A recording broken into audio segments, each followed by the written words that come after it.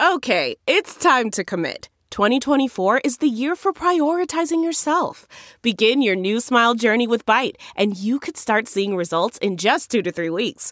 Just order your at-home impression kit today for only $14.95 at Byte.com. Byte Clear aligners are doctor-directed and delivered to your door. Treatment costs thousands less than braces. Plus, they offer financing options, accept eligible insurance, and you can pay with your HSA FSA. Get 80% off your impression kit when you use code WONDERY at Byte.com. That's BYTE.com. Start your confidence journey today with Byte.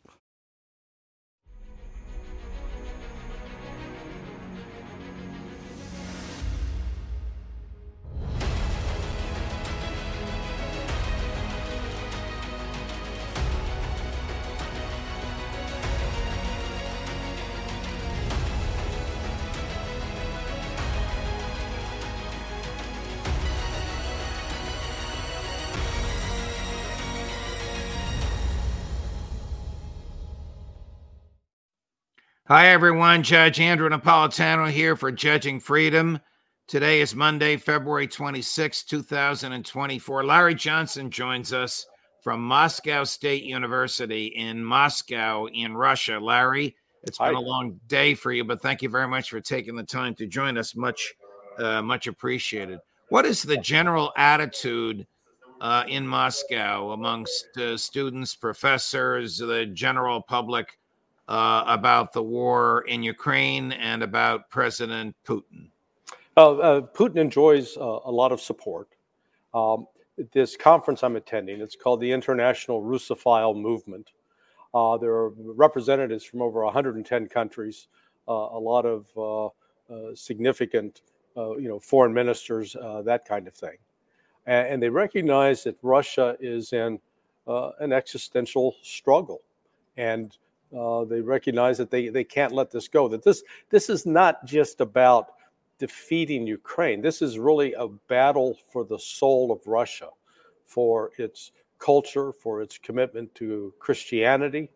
The really interesting thing about Russia right now is this conference is called Multipolar.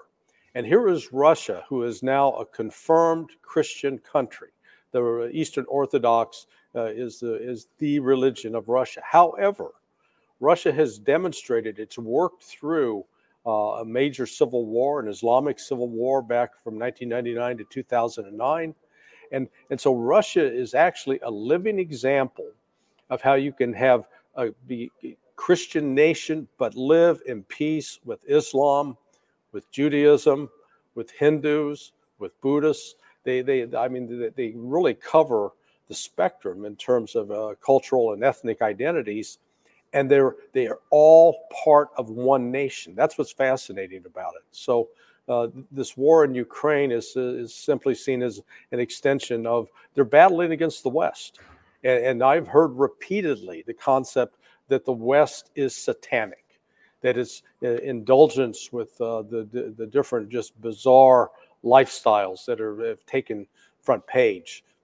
They don't want any part of it. Have you heard the concept that you and our colleagues on Judging Freedom and I have talked about, which is that the United States, well, the West in general, the United States in particular, wants to use Ukraine as a battering ram. I realize that's a uniquely American phrase. There must be some Russian equivalent to it, to drive President Putin from office. No, there is clear recognition that Ukraine is being used as a proxy. And that's what's, the Russian military has not, when you compare what the Israelis are doing to the Palestinians in Gaza, just wanton destruction, killing women, children without any regard. You're not seeing that by the Russians in the attacks against Ukrainian military forces. They're working very strenuously to avoid those kinds of civilian casualties. The reason is because they still view the Ukrainians as Russian. In fact, one of the ironies is if you listen to Tony Blinken will talk about his great-grandfather having to flee. He said he had to flee Russia because of the pogroms, because of the persecutions of the Jews. And then you ask Blinken, well, where did your great-grandfather live? Oh, Kiev. Oh, you said he fled Russia? So it's just a reminder that Ukraine is an artificial creation. You don't find it on a map prior to 1904. And so the souls that shed the soul that is shared between Russian and Ukrainians it's real, it's genuine. You are a former analyst for the CIA. You have an extraordinary knowledge of how it works, and of course, tremendous over-the-top courage to reveal those workings, not national security secrets, but what the government is doing to the public. And I know, because we talked about this before we went on air, that you had a chance to see this 10,000-word puff piece in the New York Times, supposedly generated by 200 interviews, making the CIA look like the saviors of Ukraine. So first of all, why would the CIA cooperate in something like this when Ukraine is about to fail? And second, if this is true, that the CIA rescued, financed, manages, and controls Ukrainian intelligence, isn't the CIA engaging in acts of war against Russia? Take it from there. We'll start with the last question. Yes, CIA is engaged and has facilitated. They're an accessory. If this was a murder trial and you're back on the bench, the CIA would be guilty as an accessory to murder. What's fascinating about that article, it's filled with lies. I mean, blatant lies. As an example, they talk about that, they got intelligence from the Ukrainians who identified a Russian that told them about Fancy Bear, this computer code that was used to intercept messages from the DNC as part of the 2016 Russian interference in the election. Judge, that's garbage. That's a lie. There is absolutely no evidence of that whatsoever. That computer trick that they're talking about, Fancy Bear, that was created by the CIA. That came out of what's known as Vault 7. You just had a CIA contractor recently convicted for revealing that to WikiLeaks, and he's going to prison. But that's one example. They also saw about they worked with the Ukrainians and identified the Russians shot down this Malaysian airliner. No, they didn't. Right. That was a Ukrainian operation that brought that airliner down. So what you've got is throughout this piece is they're constructing this narrative both to reinforce the lie about Russian interference in 2016. There was no Russian interference in 2016 that affected the outcome of the election. That's number one. Number two, this article is designed to show the CIA we knew the Ukrainians were doing some bad things. We tried to stop them, but they wouldn't listen to us. But at the same time, we're giving them everything that they need in order to go out and target Russians. I mean, they're trying to have it both ways. I think this piece is a signal that the United States is getting ready to hit the ejection button, that there are no more happy days are here again in Kiev, that Kiev's days are numbered with respect to these intelligence operations and the support of the CIA. All right, Larry, because we know each other's brains pretty well, you anticipated my next question. Could this, let's say that the sources for this are CIA operatives, could something of this magnitude have been done in cooperation with the New York Times? Not the Washington Post, the CIA's favorite mouthpiece, but the New York Times, their bitter competitor. Yeah, without the compliance and approval of CIA management. Man, that sunset is gorgeous. Grill, patio, sunset. Hard to get better than that. Unless you're browsing Carvana's inventory while you soak it all in. Oh, burger time. So sit back, get comfortable. Carvana's got thousands of cars under $20,000 just waiting for you. I could stay here forever. Carvana, where car buying meets comfort meets convenience. Download the app or visit Carvana.com today. Delve into the shadows of the mind with Sleeping Dogs, a gripping murder mystery starring Academy Award winner Russell Crowe. Now available on digital. Crowe portrays an ex-homicide detective unraveling a brutal murder he can't recall. Uncovering secrets from his past, he learns a chilling truth. It's best to let sleeping dogs lie.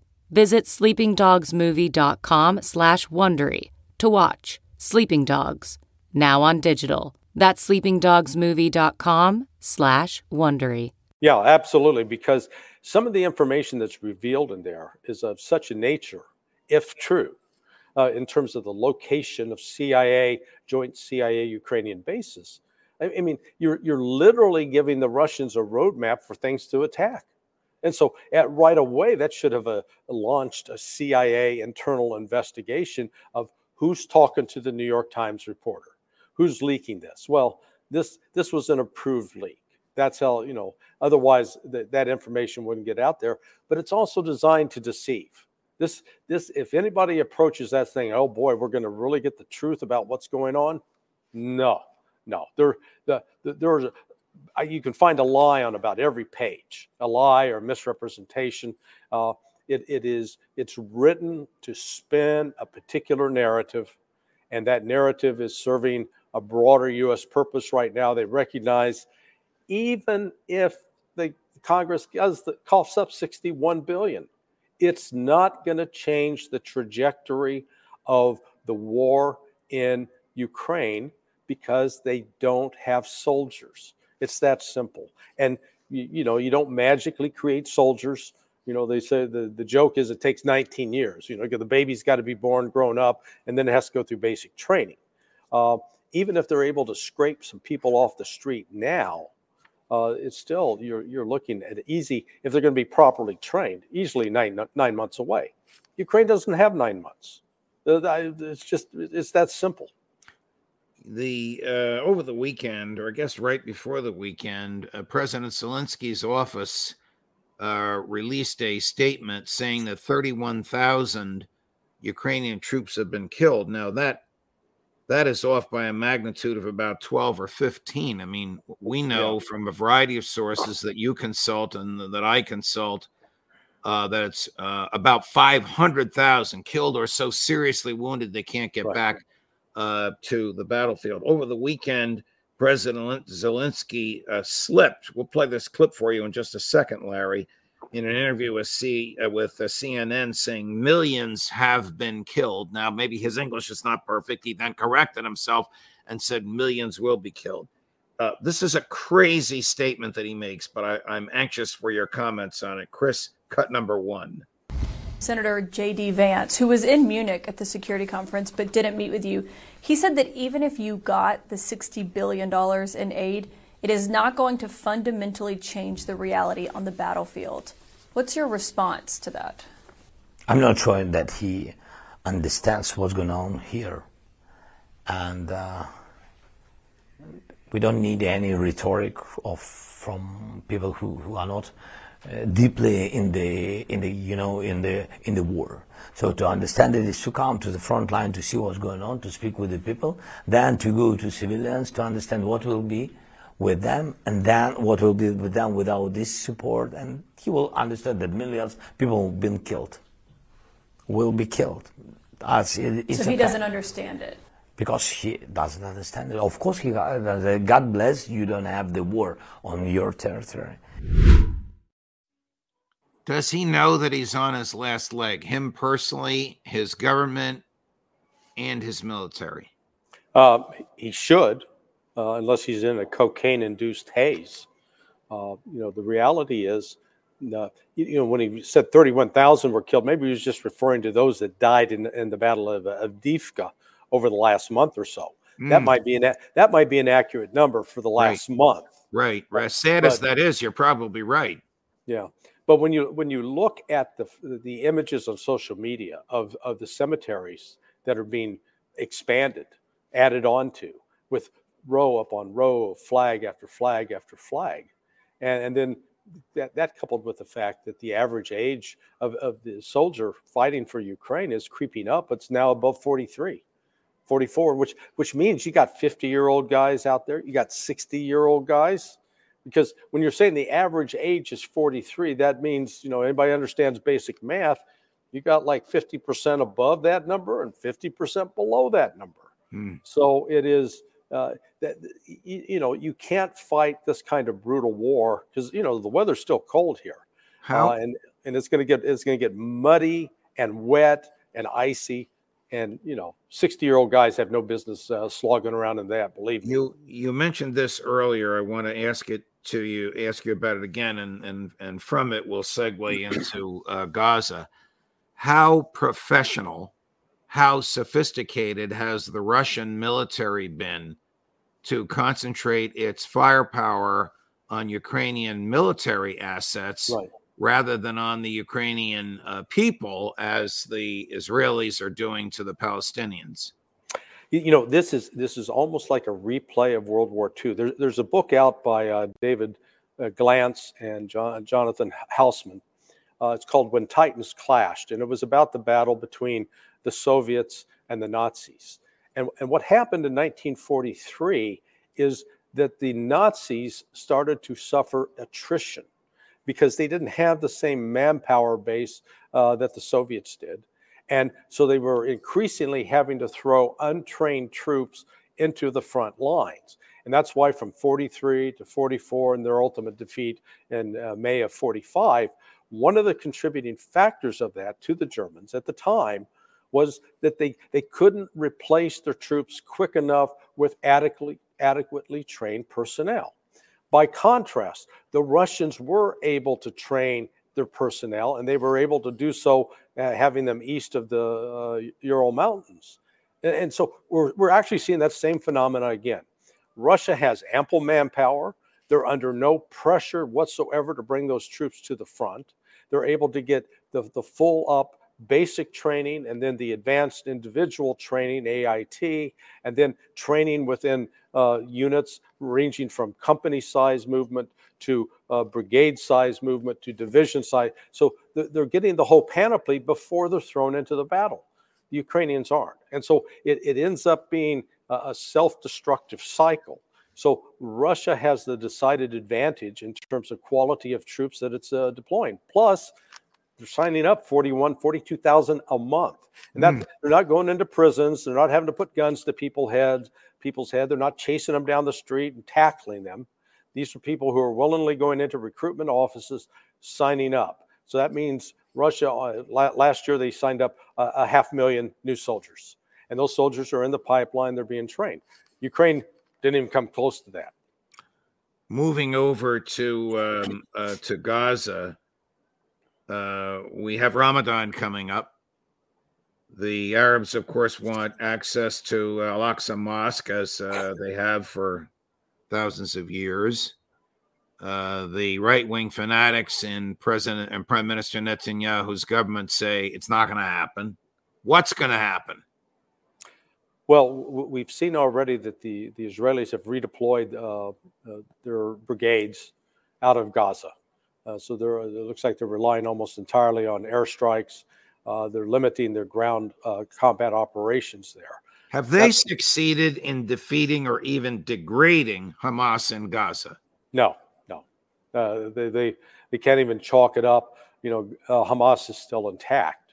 What they have done is they've devastated the population, and they're starving. But what Israel's doing is getting ready to make, I think, a fatal error. They've shifted their forces to the north because Hezbollah, through shelling of along the border towns up along the Lebanon-Syria border, have basically cleared out the Jewish settlements. And the Israeli army is insisting they're going to carry out military operations to allow those people to come back in. They didn't learn the lesson in 2006. And what's happened in the intervening time, Israel invaded Lebanon in 2006, got really beat up and had to withdraw. They did not defeat Hezbollah then. Hezbollah today is a far more powerful, capable army. We're not talking a bunch of guys wearing slippers with rags on their heads, running around doing terrorist tactics. We're talking actual organization of military units, chain of command, and they've carried out exercises and worked a variety of scenarios. And they're not just limited to rifles and some artillery and anti-tank guns. They also have missiles that can reach deep inside of Israel. They've not used them up to this point. But once, if Israel is foolish enough to launch this as a military campaign against Hezbollah, I think you're going to see Israel facing its first serious defeat in its history. And that is going to be transformative when it comes to the negotiation process, because it'll panic the Israelis, and using nukes, that's not going to help them at this point, because they're so close with Hezbollah, they can't use nukes without damaging Israel as well. The slaughter continues in Gaza. The settlements are present in the West Bank. Over the weekend, Amos Hochstein, you know who that is, yes. The Israeli-born former IDF member, American citizen, now Joe Biden's chief negotiator, actually supervising a variety of negotiations, said the settlers need to move back to the West Bank. At the same time, the Secretary Blinken said, we're changing American policy. The settlements in the West Bank are illegal. Yeah. Does the government know? Can it talk out of both sides of its mouth at the same time? Does it know what it's doing? Yeah, absolutely. That's not a problem. That's showing skill in government, that there's no consistency. Look, Israel doesn't care what the Biden administration says, because the Israelis know that through the Israeli Political Action Committee, that they've got basically unfettered permission from the United States to carry out whatever operations they want. So these threats, these are really idle threats. It's not going to be until Joe Biden actually would step up and turn off the spigot, but he's not going to do that. There is too much at risk from a political standpoint of completely sabotaging the support of the Jewish establishment in the United States. He's not going to walk away from that. What do you think will happen this week in the Congress, where the government's about to go out of business on Friday? The House, because they don't have a new budget. The House is on vacation until Wednesday. The president is twisting Mike Johnson, the speaker's arm, to allow a vote to send $61 billion to Ukraine. Donald Trump is twisting Mike Johnson's other arm to saying, don't even allow the vote because it's a waste of money. And if I become president and any of it is unspent, I'm not going to spend it. Where do you think this ends? I realize we're going back to Ukraine, but where do you think this ends up? Well, I think ultimately they'll get the money, only because when they appropriate that money, it's going to go to U.S. military industrial corporations. And then that money has a happy way of making its way back into the hands of politicians that are looking at re-election this year, both Republican and Democrat alike. But the other argument that is actually resonating, and a lot of this comes on the heels of the murder of this nursing student in Georgia the other day. She was murdered by an illegal alien, a Venezuelan. So more and more Americans, both Republican and Democrat alike, saying, why are we spending $61 billion on a border in Ukraine, and we're not spending that money to secure our own border and protect our own citizens? It's a great I think the message of protecting Americans, protecting the border, that's going beyond the MAGA crowd. That's also filtered over into the Democrat crowd. Aaron Bushnell, a now deceased member of the Air Force, doused himself with gasoline and lit himself on fire at the entrance to the Israeli embassy in Washington, D.C. Over the weekend in order to, that's a clip of military personnel running to the scene. There is a clip of the immolation. We don't have it. I've seen it. It's shocking. Right, we can't run it. Right. Right. But I want your thoughts on this. This is pretty severe and pretty extreme, but equally as severe and extreme is the non-mention of this in American mainstream media this morning. Yeah, in fact, when I saw the story first pop up on Telegram, and so I did a quick search of Washington Post, nothing. New York Times, nothing. The only newspaper was the New York Post that had put an article up about it fairly extensively. So the New York Post is the only one. The rest of the media was steering away from it. But this is reminiscent of when the Buddhist monks during the U.S. war in Vietnam set themselves on fire. That became sort of a turning point in the war. It became one other touchstone to refer to as that this was going in the wrong direction.